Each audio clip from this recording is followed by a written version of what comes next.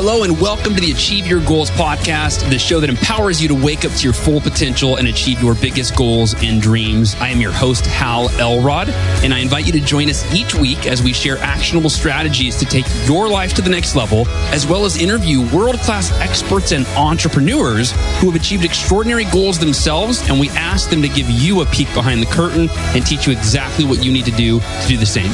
Ready? Here we go.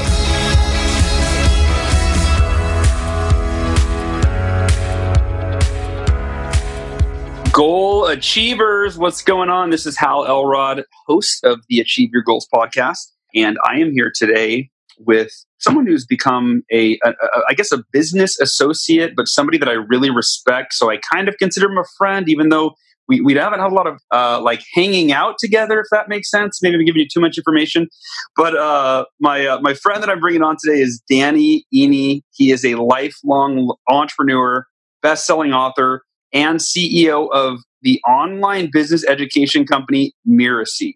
And he is a high school dropout, an MBA graduate from Canada's elite Queen's School of Business, and is known for his value-driven approach to business. And that's really what I respect about Danny. We met at a mastermind here in Austin, Texas, and it was the first time I had got to spend time with Danny and really was impressed with his character, his integrity, his values, and the way that he cared deeply about the people that he served.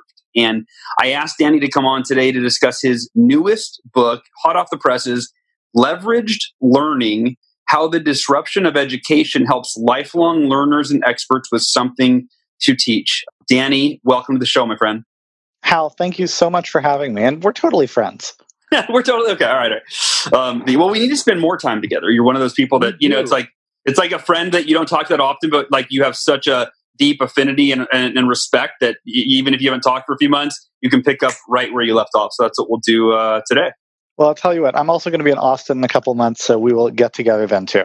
Awesome. And then we had to do like a friend thing, like go-kart racing or golfing or something like that. So let's start talking about, the new book. I just cracked it open. You sent me an advanced copy here, which I'm loving it so far.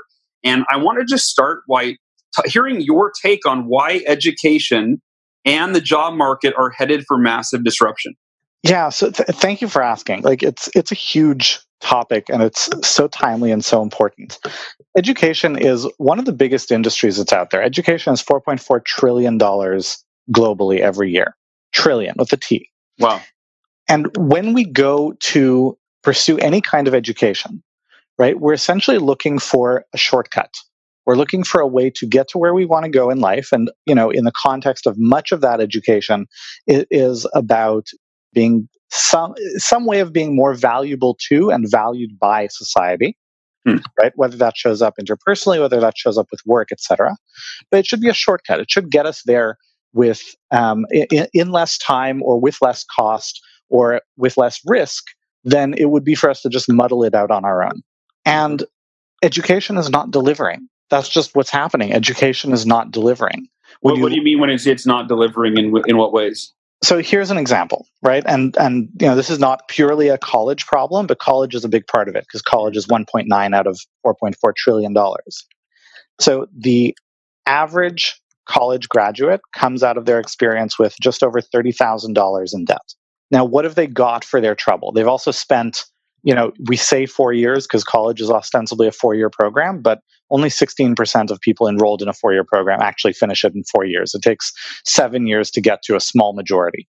So for all the money they've invested, plus $30,000 of debt, plus 4 to 7 years of their time, what are they getting? Well, a little less than half of recent university graduates, meaning people aged 22 to 29 with a college degree, are unemployed or underemployed, meaning they're working in a job that does not require a college degree. Of the other half who are employed properly, roughly 3/4 of them are working in a field that is different from the field they studied, which basically means their degree had nothing to do with their getting the job. So we're looking at 4 to 7 years. We're looking at tens, if not hundreds of thousands of dollars. We're looking at all kinds of debt, in exchange for which basically 12.5% of people land a job in the field that they studied with the goal that they intended. So that's an example of people are putting stuff in, expecting to get something back out, and it's just not happening. And this is a huge problem for individuals who are spending all this time of their lives and incurring all this cost and all that. It's also a big problem for companies that are looking to hire talent, right? Because in the US today, there's just shy of 7 million people who are unemployed and looking for work. But there's also just shy of 7 million jobs that employers are not able to fill. And that gap is, again, education not providing what employers need for it to provide for those people to be valuable. And so when you have a scenario like that where just everything is fundamentally not working, it's just a matter of time before it all kind of implodes. This is fascinating. How do you prepare students for the future when we don't know what the future holds in terms of for jobs, technologies, or even the problems that are going to need to be solved? That's a really interesting question, right? We hear all these stats all the time of how, the most popular jobs today didn't exist 5 years ago and all that kind of stuff. Mm-hmm. And, so very clearly the education, the curricula that was designed to prepare people 5, 10, 15, 20, 50 years ago does not prepare people for those jobs. When I ask education experts, it's like, well, then what, how do you suggest we change that? Often what they come back with is, oh, well, we really need, more courses that teach about data science or AI or whatever the hot thing is today. But, if things are changing that fast, whatever our best guess is today still isn't it. Not to mention that as hot a topic as data science or AI or whatever it is might be today, that's not what most people are doing. It's not like most of the US economy is data scientists. Yeah, sure. That's not the breakdown. So the way I think about it is, let's put aside the specific skills, because the specific skills you need to thrive will be continually changing, and we're really moving a lot more to a just-in-case away from a just-in-case and more towards a just-in-time model of education. So it's not, I'm going to spend 4 years, start of my career, I'm going to learn all the things I need, and then I'll be ready to, do whatever I need to do for the rest of my career. No, I'm going to gain the skills I need just in time, and we're going to do that by working with specific experts in their fields and whatever. But the overall education that we need, you kind of want to ask yourself, imagine that you're starting a new business or a new project. You're starting some new important thing. It's hugely sensitive, hugely impactful, really important to you. And you don't know anything about it, right? You don't know what exactly you're going to be doing or who you're going to be serving or what the subject matter is. So now you have to assemble your team. Well, since you don't know any of the specifics of what you're going to be doing, you can't choose people based on, this person is a project manager and that person knows how to do copywriting and that person knows how to do web development, because you don't know if you need any of those things. So what you select for is you're selecting people who are smart and quick on their feet and resourceful and reliable, and they play well with others, right? You're looking for those things that regardless of what the project is, it's like, this is a person I want on my team. And if people come to the table with all those things, they can make up the gap of whatever specific skill they need, as they're ready to move into a role. That's the foundational education that makes people really ready to thrive in the world that we're growing into. So how would you define that in terms of, is that developing, for somebody listening, whether if it's a parent that their kids are in college, if it's someone that, it's an entrepreneur or somebody in the job market now, how would you articulate what they need to develop? Is it qualities? Is it habits? Is it a mindset? What is it that's going to be universally applicable, no matter what the skills are? So there are two buckets of this. One is what I call insight. Insight is kind of what lives at the intersection of creativity and critical thinking, right? So you want people who develop that skill, because creativity really is a skill, to look for what's missing, to come up with ideas, to think critically, to think incisively at what is possible and how the dots connect, to look at those patterns. So that's one bucket, insight, which again, it's curiosity and creativity and critical thinking. The other bucket is what I call fortitude. And it's kind of an umbrella for everything that would fall under the banner of what's been explored over the last several decades of positive psychology research. So when you look at things like grit and resourcefulness and mindfulness and optimism and the growth mindset and non-attachment, all those things that a lot of data shows that's really more correlated with long-term success than any particular skill or SAT scores or that sort of thing. Would you say that emotional intelligence falls under that bucket? Absolutely. Oh, there was something that I read about in the book, and I had just kind of been exposed to it, so I wanted to hear you go deeper into it. And it's what you call the leveraged learning triangle. It's the three components of effective learning. And I think you said only one of which is incorporated into education today, and it was incorporated poorly, if at all. So can you talk about the leveraged learning triangle? Yeah, absolutely. It kind of ties back to what we were just talking about, right? So where a lot of education is focused is on knowledge, right? Let me give you knowledge that you don't already have. And that makes sense through most of the history of education, because for most of the history of education, knowledge was scarce, right? The only way you could get knowledge is if I explained it to you. Yeah, sure. Now we live in a time when knowledge is abundant, right? Knowledge is all around us. Knowledge is a Google search or an Alexa query away. And it's much less about the knowledge, like what we have, heard and learned and can remember, right? And that kind of comes in two forms. There's the information, and then there's also the skill, right? When you show me how to ride a bicycle, that's a different kind of memory, but it's still fundamentally memory. It's called procedural memory. So I can remember facts and figures, or I can remember processes and procedures that I can do. That's all remembering what I've been given. Then let's take that a level further and bring something new to the table, a new insight, a new connection, a new perspective. That's insight that we were just talking about, that lives at that intersection of creativity and critical thinking. And then the challenge with that is that it's hard, right? Cultivating insight is difficult. I had a great conversation a little while ago with Stephen Kotler after a presentation he delivered. And he's the guy who wrote The Rise of Superman. So talking about like harnessing flow states. So the optimal balance, one of the core things that he talks about in achieving flow, is that the optimal balance of your ability to the difficulty of the task that you're undertaking is 104%. Right? That's the best balance for achieving flow. So you're basically supposed to always be a little bit outside your comfort zone, but a little bit outside your comfort zone is hard. Right? And so if you do it and if you persevere, you learn and you grow and you evolve your abilities, and it's all great.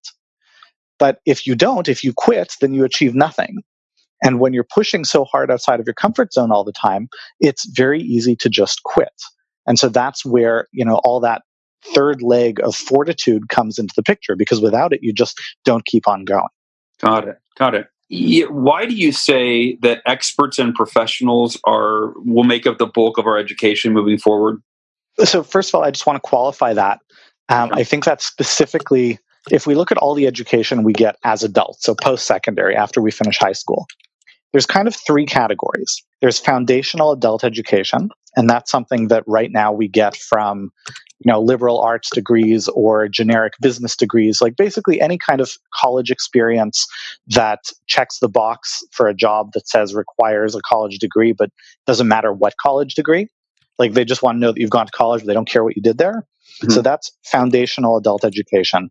And that's the idea of, we train you for nothing, but we educate you for everything. Except that the data shows that that's not true, and we don't get educated for everything. We don't get the critical thinking gains, but at least in theory. So that's the first bucket. The second bucket is last mile education. That's about bridging from that foundation to a vocation. So that could be going to medical school or law school. That could be doing a coding boot camp or an internship. That's like learning the specific skills of the job. And then the last bucket is continuing adult education. So that's taking courses and continuing your education over a lifetime. Now, one of the big shifts that we're seeing is a move, like I was saying before, away from just-in-case education, a lot of education at the start of our career, towards just-in-time. So instead of 4 years at the start, it's probably going to be more like 6 years over an entire career, over a lifetime, but most of it will be along the lifetime, not all at the beginning.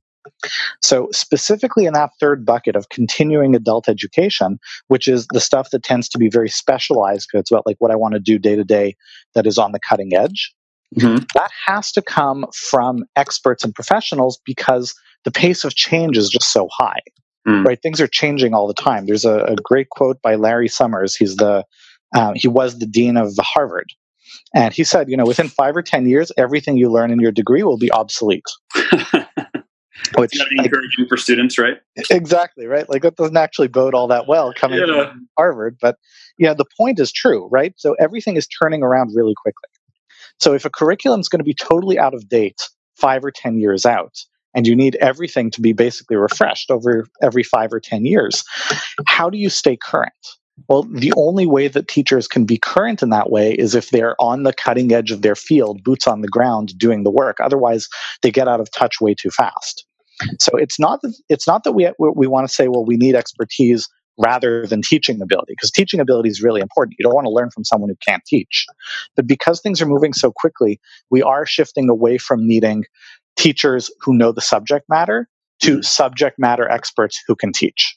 Interesting. If somebody's listening to this, and I guess the college, if college education is something that they're evaluating, and especially like I know, for my parents' generation, it was like you go to school, you get a degree, right? I mean, right? Like call it like if you were going to make something of yourself, college education was required, and obviously that's a paradigm that is still largely present. Today it's present for a lot of reasons. College is a big business for one.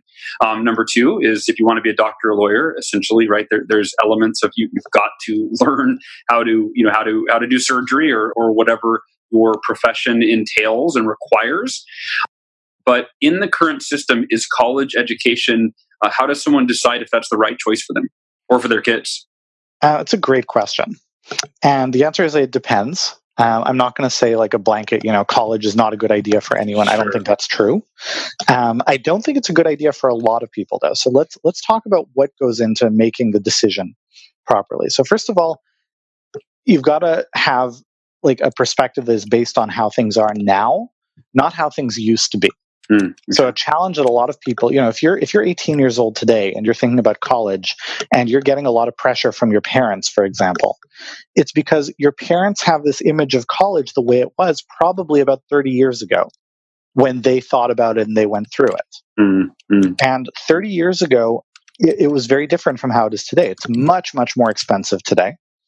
And the returns that you get in terms of employability, in terms of lifetime earnings, are much worse than they used to be. So you need the actual current data. So that said, there are a few good reasons to go to college, right? One good reason is that you know what you want to do with your life, and doing it requires a college degree, right? So if you know you want to be a doctor, go to medical school. Absolutely, if that's a decision that you've made. I think, doing an internship with a doctor or spending some time in a hospital, getting a sense of how that works, like make sure it's what you really want to do before you make that decision. But if it's what you've decided, then go to medical school. Another big reason is if you can get into a really good school. So of the many thousand schools in the US, there are only about 200 that you can call selective, meaning they accept less than half of the people who apply. So all the other schools, it's a very different scenario. The selective schools, you get the reputation, you get the credibility, you get the alumni network. So you're getting a lot of value above and beyond just the classes. So if you can go to a selective school, there's a value to that. The third reason is if you can afford it, right? There's a big difference between going to school on money that you have and going to school and going into a lot of debt in order to do it. So if you can either do it on scholarship, or you can basically have a scenario where you graduate and you're not saddled with a ton of debt, or if you are, it's a very carefully calculated decision that you're making.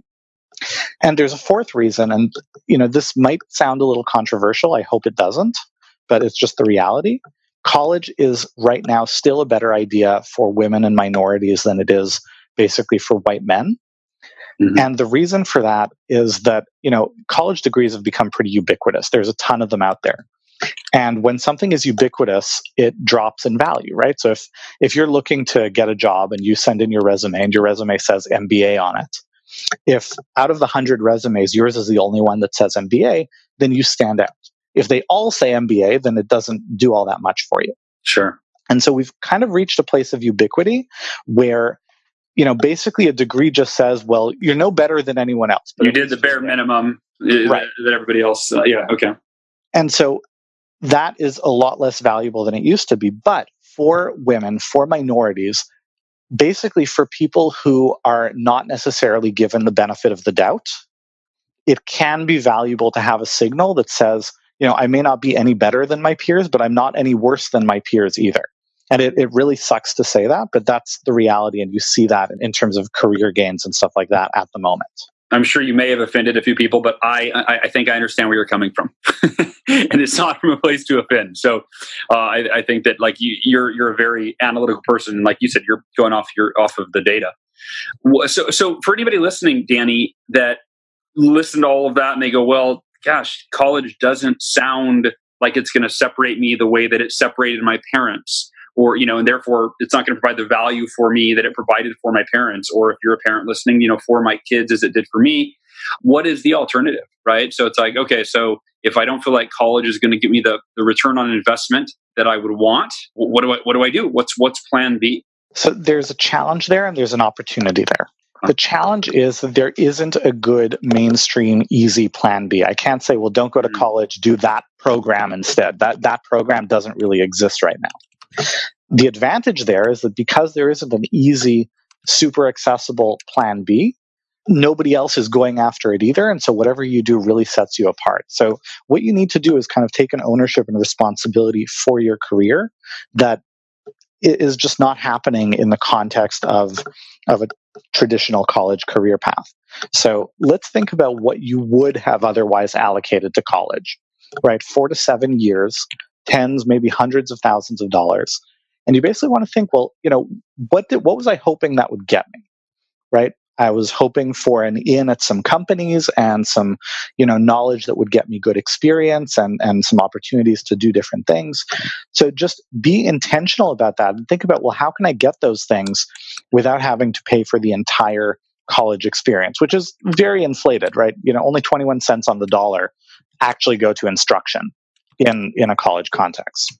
So, I would say, for example, instead of taking a whole bunch of electives from, profs that some are great and some are not, go to Amazon and spend $300 getting books about a whole bunch of different subjects that are interesting for you, right? And start immersing yourself in that instead of, getting a degree and hoping that will impress a hiring manager. Think about what companies you might be interested to work in and what are the fields that interest you, and start taking people who work there out to lunch to get to know what the work is like and how they operate there.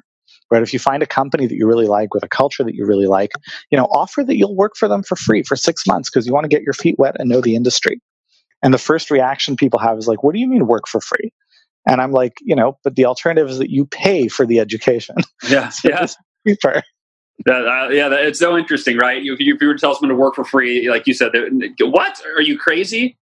Or you can spend that time putting hundreds of thousands of dollars, into your debt account, right? Either way, and like you said, you're putting that hundreds of thousands of dollars in your debt account and not even separating yourself from the other tens of thousands of students that are doing the exact same thing at the exact same time as you are, right? Mm-hmm. Interesting. Okay.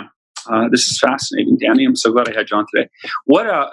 Now I know there's a whole another side to what you do and the work that you do in terms of education. And that is you empower professionals and experts to take their knowledge and to turn it into courses, right? Online courses. I don't know if we were planning on going down this road, but I've seen your work in this realm, and you're one of, if not the best at this, at teaching people how to create content online that they can then monetize. In fact, I've started going through your course myself, and this is an area that a road that I'm wanting to go down. So for anybody that is listening that has work experience, right? They've been in a field for a certain amount of time, or they've got experience. Like for me, my background was in sales, right? And that's why I parlayed that into teaching other people how to sell. Can you talk at all about online courses and kind of what that opportunity looks like right now for people? Yeah, absolutely. So who is it for, and what's it look like? Absolutely. So, earlier we were talking about these 3 buckets of education. There's the foundational, there's the last mile, and there's the continuing education. And the fact that, more and more we're moving away from just in case at the start of a career to just in time throughout a career. And that's that continuing education bucket. And that bucket is exploding, right? We're moving a vast amount of our interest and demand and consumption of education into that continuing education bucket. And because it's just in time, it's not like one 4-year-long program. It's 200 shorter courses over a lifetime. So the total number of courses that individuals want to consume, teaching them how to do specific, valuable, outcome-oriented things is very high. And because of how fast things are changing, the only person that they can learn that from are real experts in the field, boots on the ground, on the cutting edge, actually doing the work. And so the people we work with in a professional capacity is experts and professionals, people who have something of value to teach to others. And we teach them how to package that into a course that is impactful, that is transformative, that creates a real outcome for their students, and how to market that, how to sell that, how to get the word out. So the opportunity for that is enormous right now because of these transitions in the way education is being consumed globally. Got it. So your new book, again, it's called Leveraged Learning, How the Disruption of Education Helps Lifelong Learners and Experts with Something to Teach. What I know, obviously, everything we've talked about today is that book this is the subject matter, but what else will people walk away from your new book? So it's really interesting. A mutual friend of ours, Ryan Holiday, sometimes says that, the path to a book starts with a dinner party conversation, and then it goes to an article, and then it becomes a book. And that's usually true, but I had kind of a different experience in that I would have dinner party conversations. I work with experts. I teach them how to build courses. I have opinions about education and all the challenges there. And I would have these dinner party conversations, and the response would be very polarizing. I would either get that I'm preaching to the choir. They're like, yeah, totally, education is broken. I don't really understand all the specifics you're talking about, but it doesn't matter. I agree with you. I'm like, okay. But then I'd also get a lot of resistance, like, well, no, college is important. And, okay, maybe it's expensive, but I had a good college experience. But okay, I understand that things have changed, but are people really going to learn only from online courses? It's like, okay, so you're not saying only, it would keep going in circles like that.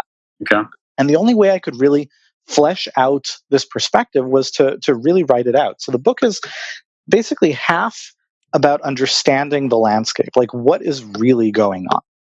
This is really important because for anyone who wants to thrive in the future, but even in the present, the Wayne Gretzky quote, right? You don't skate to where the puck is, you skate to where it's going. Yeah. And I feel like most people, they don't understand where this is going because they're so stuck on where it was. So the first half of the book is just understanding where is education right now, where is it going in all of its forms, college, online courses, everything in between. And then the second half is about how to do it really well, right? So when we look at that triangle of knowledge to insight to fortitude, what do those things mean? How do you do them? How do you build them into a course? What is a process for actually developing learning materials that are effective? And so that's what the whole that's basically what the whole book is about, with some guidance wrapped in there in terms of if you're a lifelong learner, if you're a student, what should you do? If you're a teacher, what should you do? If you're a business leader, what should you do? So I was just going to ask you, who is the book for? What type of people? What stage in their life or their career? And is that kind of what you just described? Right? It fits a few different buckets. It does, and this is I struggled with this because I'm a marketer, so I know that writing a book for more than one person is as a marketer, it's a bad idea. But it's kind of a symbiotic circle, right? You've got lifelong learners who want to thrive in the world. And so they need to learn from experts and professionals. And experts and professionals have to take their cues from business because that's where the lifelong learners are going to thrive. And then those lifelong learners get hired to work in businesses. It's this cycle. So, if you're a lifelong learner who's thinking, what should I do with my education? Either I'm at the start of my career or I'm in my career and I want to stay current. If you're an expert or a professional or an educator, if you have something of value to teach, then you'll learn how to do that and how to profit from it as well. And if you're a business leader who's responsible for talent, for finding great people, then this is really important also. So it's really kind of written for those three people. And hopefully that doesn't backfire on me.